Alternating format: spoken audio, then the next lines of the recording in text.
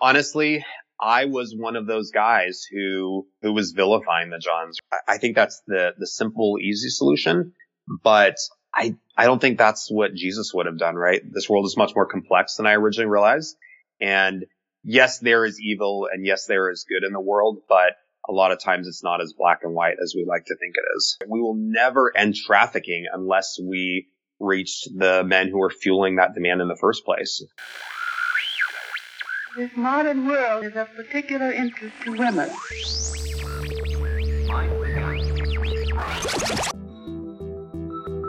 Betwixt, at the intersection of faith and culture. Zero G, and I feel fine. Hi, everybody. I'm Deb Gregory, curator of the Betwixt podcast. Thanks for joining this conversation. Today, we dive into the second episode of our series about sex trafficking. Now, before we begin, let me issue a parental advisory. While the content of this episode is not explicit, we will focus on a mature topic that may not be suitable for children, so please be sensitive to little ears as you listen. In the previous episode, we spoke with Catch Court coordinator Hannah Estabrook about how to treat women who sell sex. In today's episode, we ask the question, how do we treat men who buy sex? These men are called Johns, and in Ohio, if it's their first offense, they're sent to John School, an education program that's put on by the Columbus City Attorney's Office. My guest is Chris Stoller. Chris is a John School presenter and the demand reduction coordinator for She Has a Name, an organization established by Veritas Community Church that is devoted to fighting human trafficking in Ohio. Hey, Chris, how are you? Good. How are you doing? Good. Chris is the author of The Black Lens, which is a dark literary thriller which exposes the underbelly of sex trafficking in rural America. His novel won the 2016 Grand Prize for the Writer's Digest Self-Published eBook Awards and has recently secured a contract to be turned into a film. Chris and his wife Natalie have 2 children, and they live in Columbus, Ohio, where Chris serves as a lay pastor at Veritas Community Church. Thank you for taking the time to chat with me about John School. Mm-hmm. What is John School? So John School is a very unique program. It's still in the infancy stages. In the United States, there's only about 50 of these schools, and that's all over the country, so 50 total. In Ohio, the last I checked, there were 4 John Schools.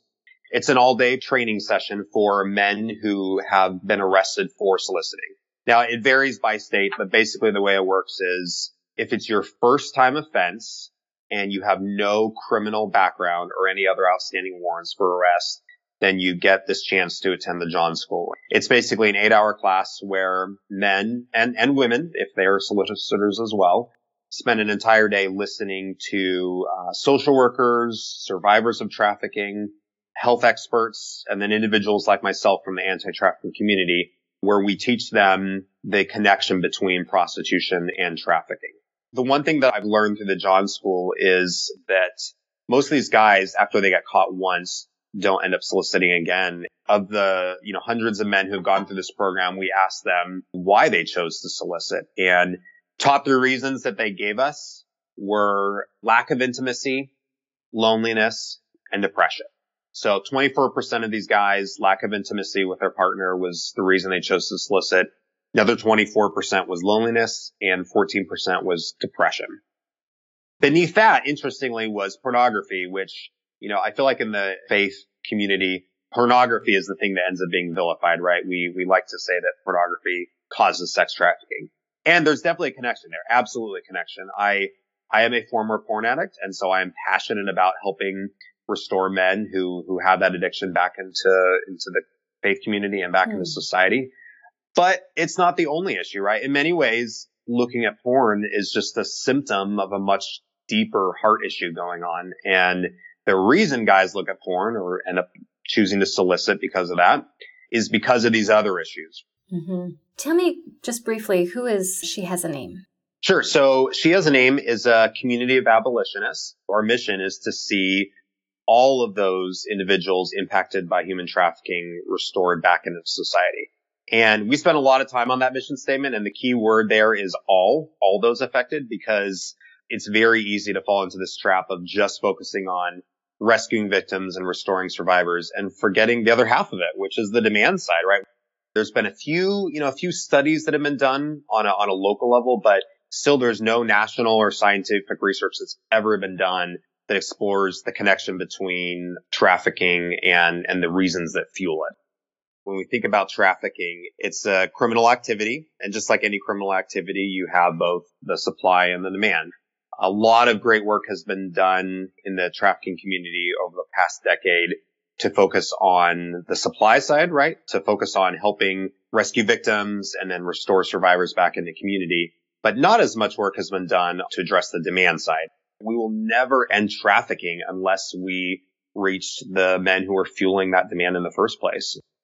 We're trying to help bridge that gap and help reach those men who either have already made the decision to solicit or might be on the brink of choosing to solicit. Wow. I'm sure that has just a ton of challenges. Absolutely. My focus with She Has a Name is to really address that demand side and help reach these men that are dealing with a lot of serious issues that don't ever excuse the crime, right? Soliciting is a crime. What these men have done is both illegal and immoral, but we still need to reach them and we still need to restore even them back into society. It's a really interesting word that you use, restore, when so much focus is on justice today. What is that tension that you find between justice and restoration? There's an incredible amount of tension there, right? I've noticed in the 10 years that I've been involved in the anti-trafficking community, you want to vilify somebody, right? You want someone that you can call the bad guy. I've seen so many hateful words and terms used for the Johns. There's always people that are making comments like, I hope they burn in hell and, this kind of thing. And again, what they've done is illegal. What they've done is immoral. I'm not challenging that whatsoever. But what goes on behind the scenes and what I've noticed in something like the John School is that a lot of these guys are dealing with issues like pornography or sex addiction, or even things that are more subtle like depression and loneliness that is fueling the demand for trafficking. Yes, these guys need to do their time. We need to punish them to the full extent of the law. I firmly believe that. Our law enforcement locally in Columbus have done a great job to bring these men to justice. But if all we do is focus on justice, they're just going to repeat the same crime at some point, right? So what we're trying to do through the John School is reach these men as soon as they have committed that crime and help them understand what they've done is part of a much larger issue and a darker issue that they might have not ever know existed. Most of these guys, this is the first time they're hearing about the connection between prostitution and trafficking. They don't view what they've done as being involved in trafficking. They view it as they're just trying to get a quick fix for $20. So a lot of these guys just view it as prostitution and may not know that the girl that they tried to solicit is someone who actually is a victim of human trafficking. So we're trying to open their eyes to that world and help them understand that this is much more complicated than they thought. How did you get involved in the world of human trafficking? So I first heard about it 10 years ago when I was working as a reporter out in Oregon. I was covering a small rural town. Part of that beat included a truck stop. And some of my sources thought it was being used as a front for trafficking. So we did some digging, tried talking to some of the girls, tried pulling police records, and just couldn't get anywhere. I mean, no one wanted to talk to us. We could tell that the girls were too scared and the officers weren't saying anything. So for me, that was kind of my first exposure to that world. It honestly pissed me off that there wasn't anything I could do at that point in time. In that moment, I vowed that I would use my writing skills to make a difference. So that's what launched the idea behind publishing a fictional account of trafficking that would still be grounded in reality, but would help people, understand this issue on more of a literary level. Tell me a little bit more about the book that you wrote. Sure. So it's called The Black Lens, and it's a dark literary thriller about a teenage girl and her sister who get blackmailed into a local trafficking ring. I noticed when I first started researching this issue that there were some books about trafficking that took place on kind of more of a documentary level, right? There's been a lot of great books and films that have explored this issue from a factual basis, but there wasn't much literature that had been done on the fictional side. So I wanted to write something that could help people kind of learn more about the emotions that go on in these types of situations, and really speak to the heart, right?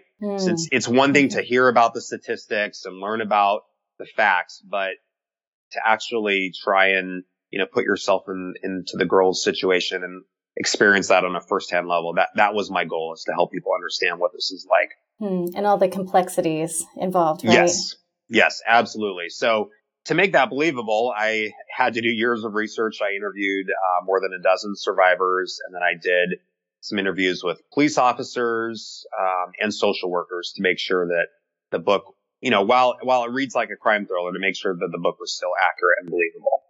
So when you were doing all of the research involved in writing the book, did you spend any time with Johns?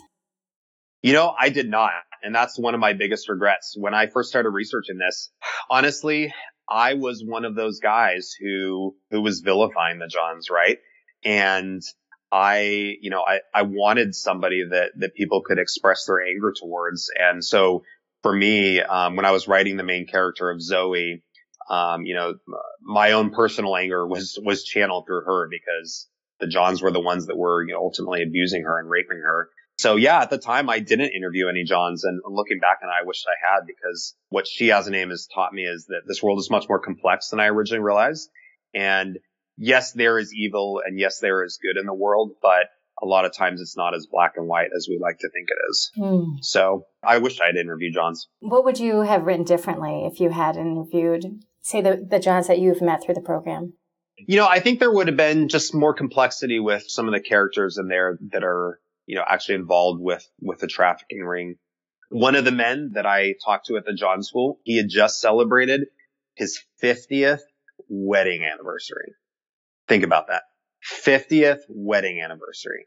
Wow. And we always ask these guys why they chose to solicit. Most of them don't respond, but some of them do. And he told me that he chose to solicit because he couldn't remember the last time he'd had sex with his wife. She had been diagnosed with Alzheimer's or dementia, and she didn't even remember his name anymore. Doesn't excuse this guy's behavior. Should he have tried to solicit? Absolutely not. But it helps you understand some of the issues going on, right? So this guy's issue is not, he's not a sex addict. He's not a porn addict. He just has serious relationship issues that he needs help with. So we always try and encourage these guys to seek professional help with counselors, people in the faith community that can really help meet those needs. How has that impacted you personally in terms of how you even relate to Johns and see them? It helps me see them as human beings. In the anti-trafficking community, we tend to vilify the Johns, and I think that's the simple, easy solution. But I don't think that's what Jesus would have done, right? He had compassion for people that were struggling with issues, compassion for prostitutes. And if he had compassion for a prostitute, I guarantee you he would have also have had compassion for the person soliciting the prostitute. So it's just changed my view of them in looking at them as actual human beings, and human beings that need serious help. And how does this realization and this compassion that you're coming in terms with inform your vision for this restorative work? Sure. So one thing that I've noticed with the demand work that's been done already throughout the country is that one of the most common solutions to addressing demand is what I call John shaming. You may have a list of names or photos of Johns who have been arrested. And basically, it's, you slap up a billboard, and I know this is extremely controversial, but to me, that's not going to solve the problem, right? Just putting up someone's face and name onto a billboard is ultimately, I believe, can do more harm than good, because, a lot of these guys are married, do have children, and there's been instances even in Columbus where the child or the children of the John end up getting harassed at school, or the wife gets harassed by her friends. And so there's collateral damage, right, with that approach of the shaming. It doesn't address the root issues that these men are dealing with, right? I think better work can be done, more comprehensive work can be done, addressing the root causes that drive men to solicit. rather than shaming them after they've already solicited. That's just kind of putting a Band-Aid on the problem. And yet, there's so many reports that say shaming can reduce recidivism by up to 70%.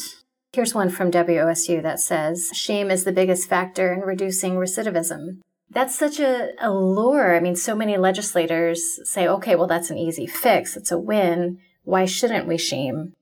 Yes, absolutely. I don't deny those statistics. I think that it can reduce recidivism. The question for me is, at what cost? It's only dealing with the aftermath of once John chooses to solicit. That approach says nothing about reaching men before they solicit. To really reducing the demand. Absolutely. Yeah. I read a paper recently by a Yale law professor, Dr. James Whitman, and he just had a really interesting approach on the whole shaming issue. And pretty much he says what you're saying. You know, we can approach the shame issue by saying that it's dehumanizing, first of all. But he's saying that's not really the main issue. It's that when we take a power that's given to our legal structure and hand it back to the public, it just reinforces the old lynch justice system. Right. Where the mob mentality can enact whatever vengeance it sees fit without any restraint. So as you mentioned about the children of the Johns, the wives of the Johns, I think of other situations where it really impacts their employment or their ability to get housing and other dire situations as well, right? Absolutely. Yeah. And, I was talking to a lieutenant the other day right before they went on a sting operation here in Columbus. And one of the things that he was mentioning to me is that, so first of all, this lieutenant does not believe in the shaming approach. He thinks it also does more harm than good. But he was mentioning that what he thinks there needs to be more of a focus on from a legal and systematic perspective is increasing the penalties. Because he said right now, at least in Columbus, your ticket for soliciting typically costs less than your ticket if you run a stop sign. So think about that. Okay. According to the law in Columbus, you can end up being fined more for running a stop sign or a stoplight than for soliciting a prostitute. So just think about that. I mean, the way our legal system is structured right now, there's really not much penalty. And a lot of these guys don't end up doing any jail time. So I think there's definitely more work that can be done from a justice perspective that doesn't get into the shaming. The lure of the shaming approach, the whole idea is to prevent guys from doing this in the first place, right? Because they don't want to see their name up or face up on a billboard. But I think we could do the same thing if we're to increase penalties. And, if it does cost a lot more money, or if you do end up spending a lot more time in jail, that could be a deterrent as well. At least that's what this lieutenant was telling me. What does that say about our cultural values if we're unwilling?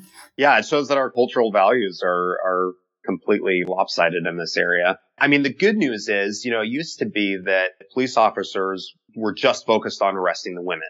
So thankfully, at least in Columbus, we've reversed that where now more officers are going after the buyers, after the men, which is much more of the Swedish model. So we've at least caught up there. Mm-hmm. But I think in terms of the actual punishment, it's still lopsided. Yeah. I just interviewed Hannah Estabrook at Catch Court. And it was hard for me to transition from talking about the women of Catch Court, their 2-year probation period, the incredible fines and punishment that they face as prostitutes. And then to hear this for the Johns, it's a day at John's school, right? Right. It's a day. Right. It's a traffic violation, basically. Right. So it was really hard for me transitioning to feel a sense of compassion when I felt the tension between how our system wants to handle the suppliers and the demand side.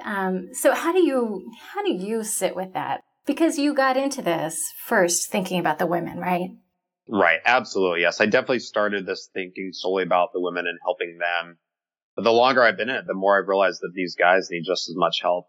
I mean, it's so easy to lose energy, emotional energy, and to get burned out by thinking of everything that we could be doing from a legal and political perspective.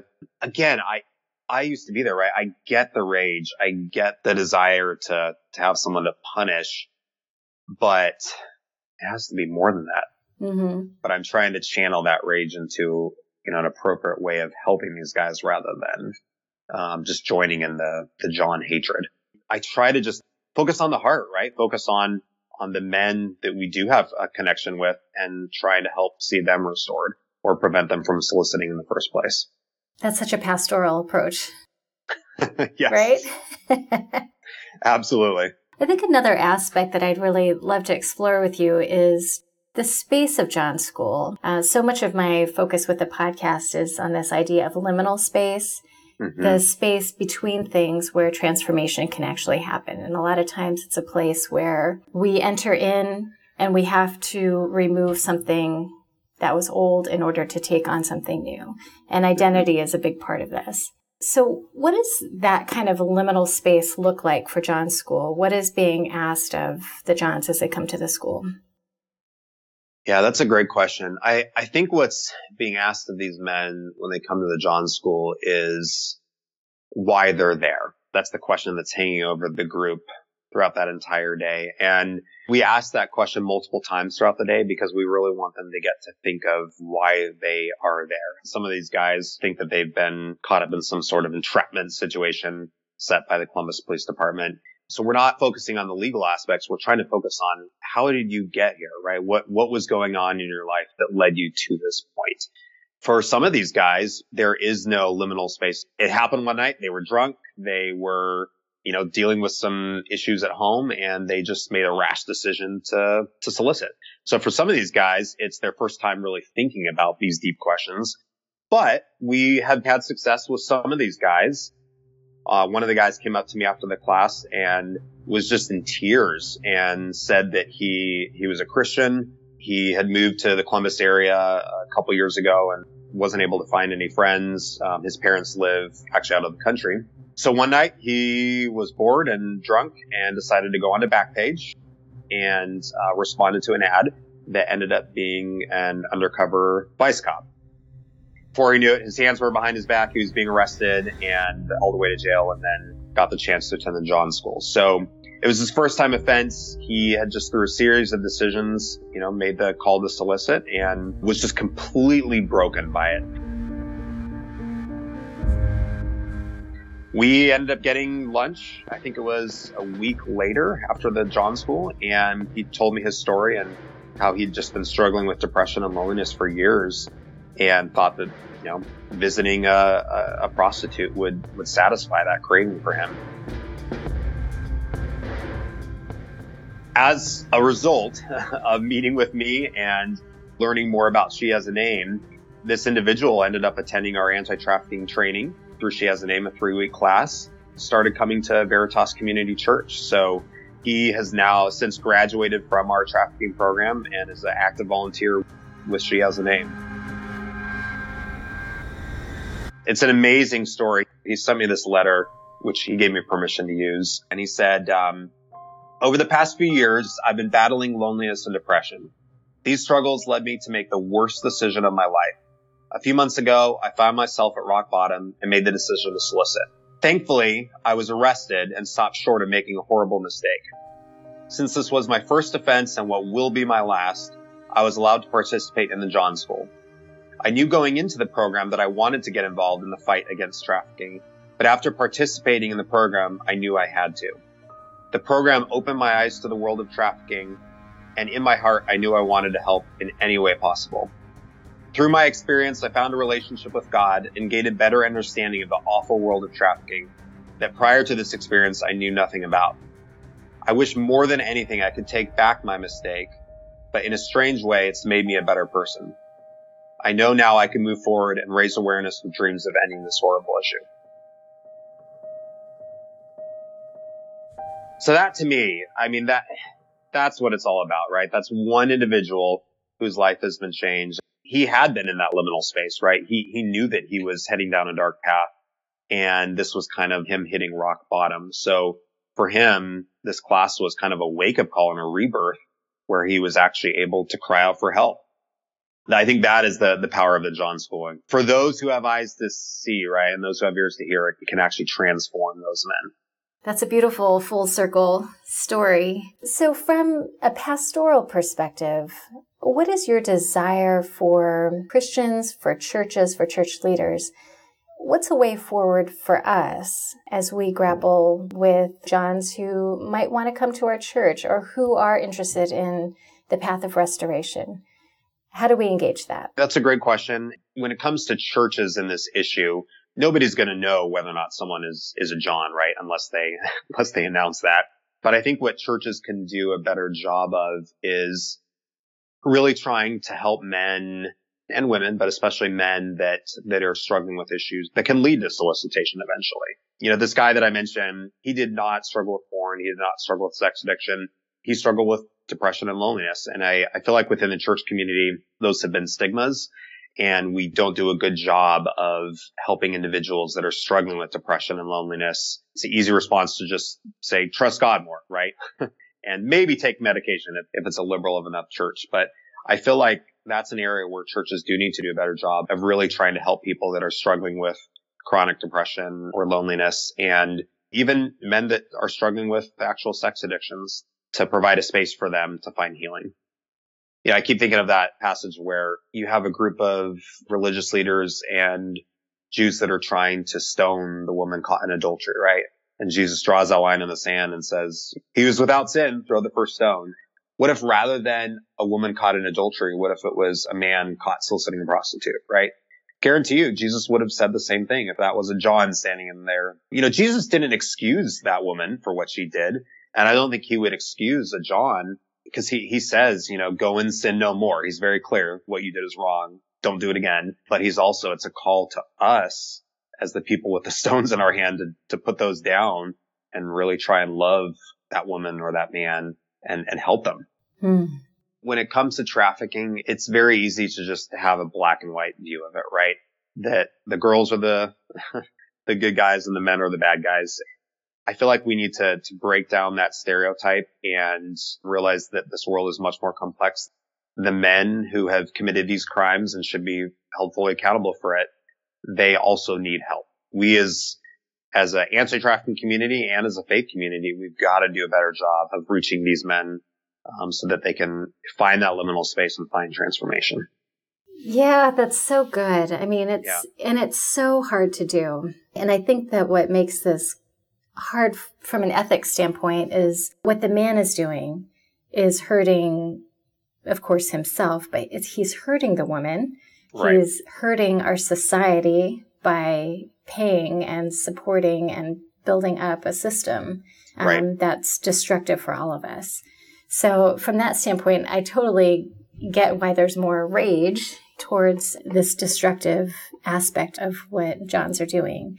But yet, yeah, I mean, I'm totally with you in the sense of if we're not working for restoration, what's going to change? Right. And where's the kingdom of God? Exactly. So for you living in that liminal space where you care about the women very much, that's what brought you into this world.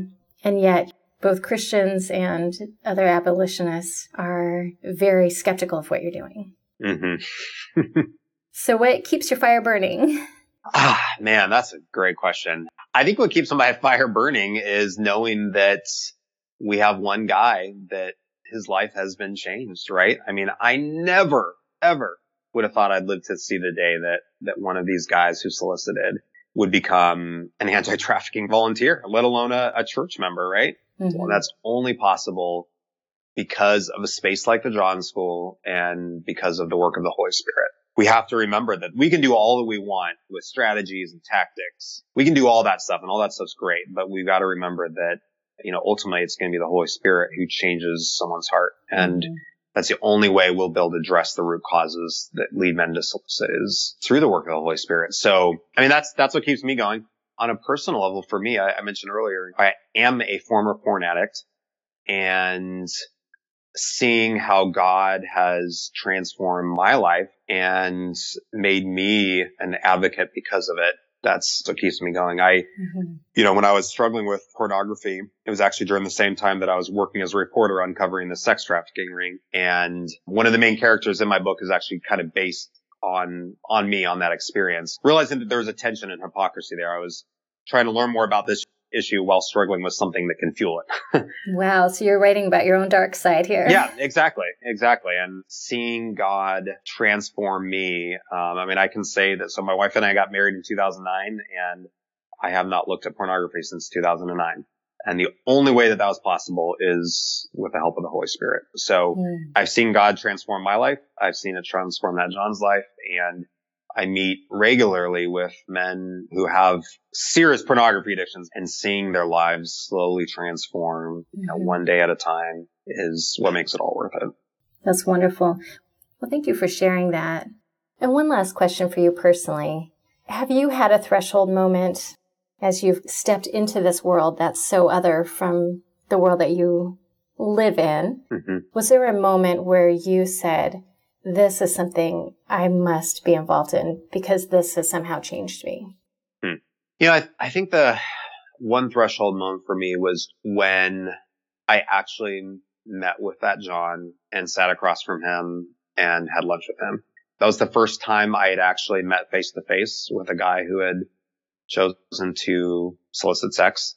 And, I was telling my wife this. I know it may sound weird, but it was odd to realize that this guy looks just like me. He, looks like a normal guy. He doesn't have horns coming out of his head. We have these stereotypes of what these men look like, and they're all over the board. The John School has people who are, in their early 20s all the way up to their 70s and 80s.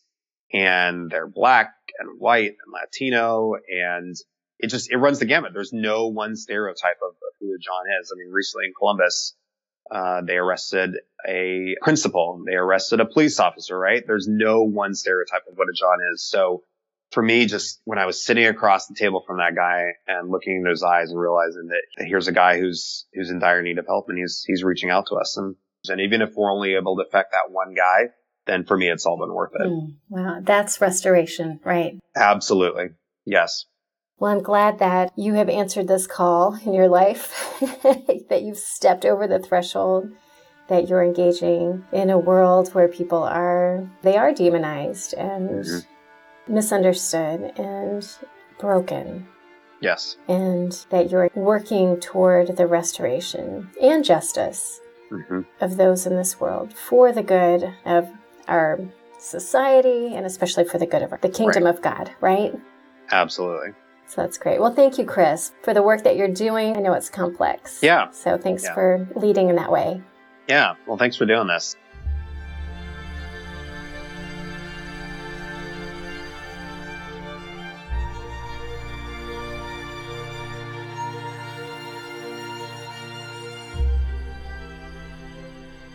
This episode was really difficult for me to produce. I found it hard to remain objective because I feel the rage that surrounds this issue. Engaging this topic after producing the previous episode on Catch Court with Hannah Estabrook, I feel frustrated by the unequal penalties faced by prostitutes and Johns. When I think about how Catch Court women spend 2 years in an intense probationary program, but Johns only face a day of lectures and a small fine, it feels like they basically get off the hook. It poses a lot of questions about how our society values men and women. And yet, the Catch Court program, it seems to create a unique liminal space in which real transformation and restoration happens for women more evidently than for the men in the day-long John School. So if lasting change requires the passage through a liminal space, then perhaps this is one reason why Catch Court seems to have more transformational impact on the participants involved. So I'm glad for the extra time and resource provided to the Catch women. And I can only hope that more Johns will experience that kind of transformation as well. Now, I know that this is a really challenging and controversial topic, but I really admire how compassion and even a resistance to shaming fuels Chris Stoller's work within the abolitionist community. And he's left me with a challenge to embody mercy and compassion, even in the fight for justice. So I hope that something in our conversation might have challenged or encouraged you as well.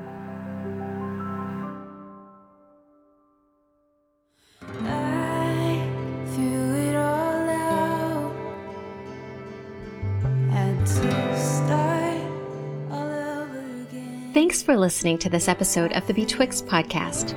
You can find more Betwixt episodes and view our show notes at betwixtpodcast.com, or you can visit my partners at missioalliance.org. Missio Alliance is resourcing a church reimagined for a world recreated.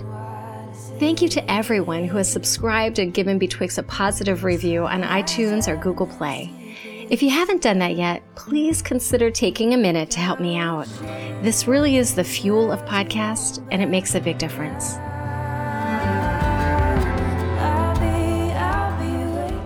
Special thanks to my friends Rivoli for sharing the music that you hear now. You can check them out at ryvoli.com or Facebook/Rivoli. Hey, it has been a real pleasure to produce this podcast for you. Thank you for holding liminal space with me today. Catch you next time. Space